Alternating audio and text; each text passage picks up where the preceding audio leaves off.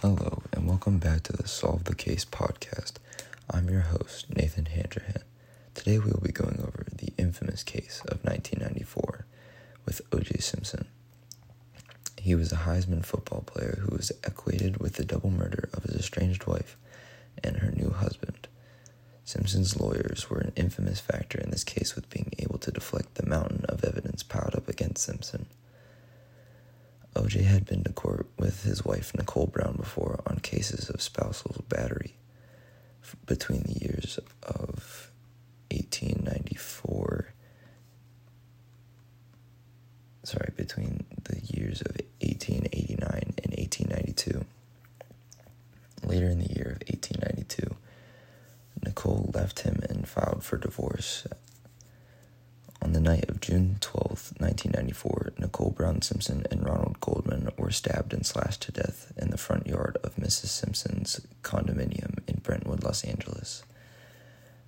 There was no calling of the police until 5 days later on June 17th, when they had finally gathered enough information to charge O.J. Simpson with the murders.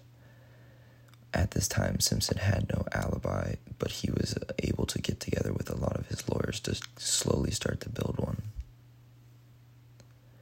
At this time, we'll take a short break to go to one of our sponsors. If your work gloves don't work,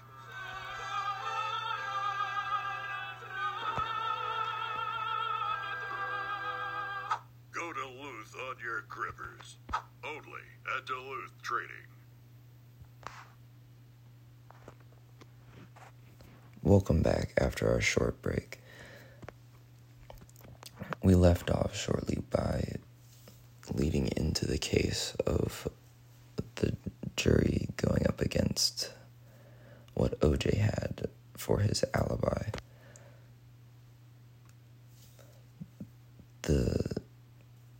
O.J. had a limo driver in his driveway that had repeatedly tried to call him for around 40 minutes, with O.J. never responding. Shortly after the driver decided to stop, the driver saw a dark figure go towards the back of the house that O.J. was staying in. Shortly after seeing the figure enter the house, the driver tried calling O.J. again, and this time O.J. answered. But with the prior 25 minutes, there was no answer to anything that the driver tried to call the house.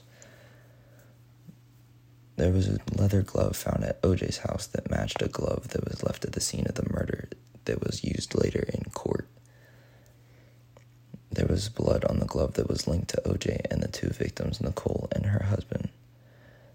Later, scientists would go back and use it for DNA samples to match the blood on the glove to O.J. and the two victims. Simpson had also just recently bought a stiletto knife, which had matched the description that the coroner believed the murderer would have used in this action.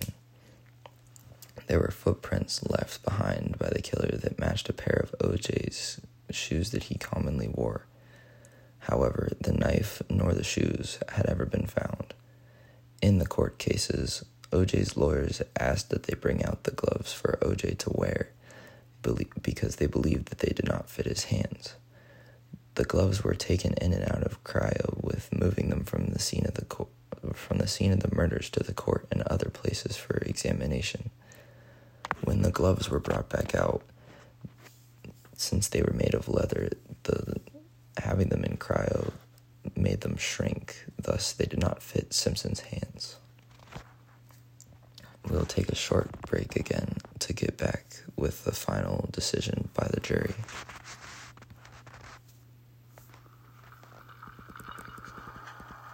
when legal problems make you feel powerless, Lawyers.com puts the power back in your hands with the most comprehensive listing of peer-rated lawyers in the industry.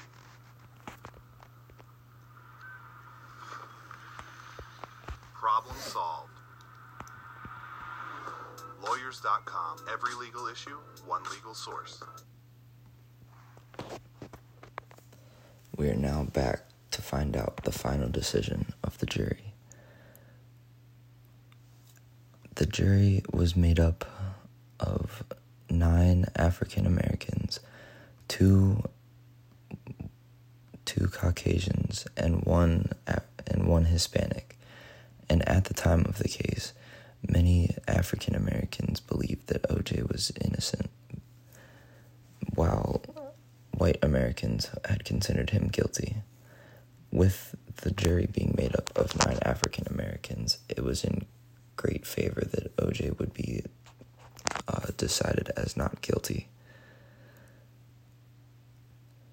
The jury went away for a short recess that took only 4 hours of deliberation, and they did indeed reach the verdict of not guilty on both murder charges. On the date of October 3rd, 1995 of the case, an estimated 140 million Americans listened in on radio or watched on television as the verdict was decided.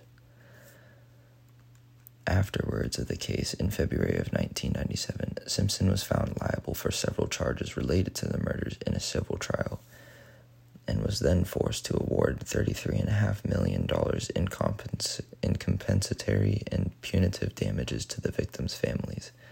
However, with the prior case only being 2 years to this new case, few assets remained from the long and costly legal battle he was avoiding. He has avoided paying the damages as of now. So, with that being said,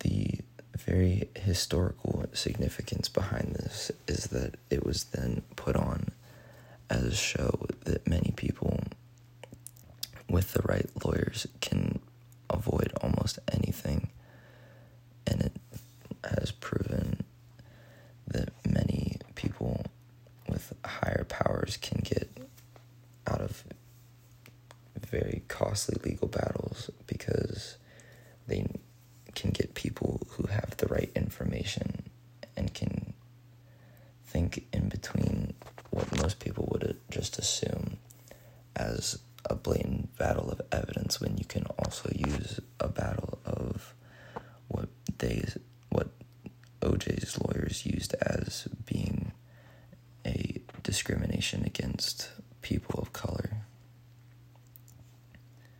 This was also one of the most largely televised and commercial-based court cases, reaching to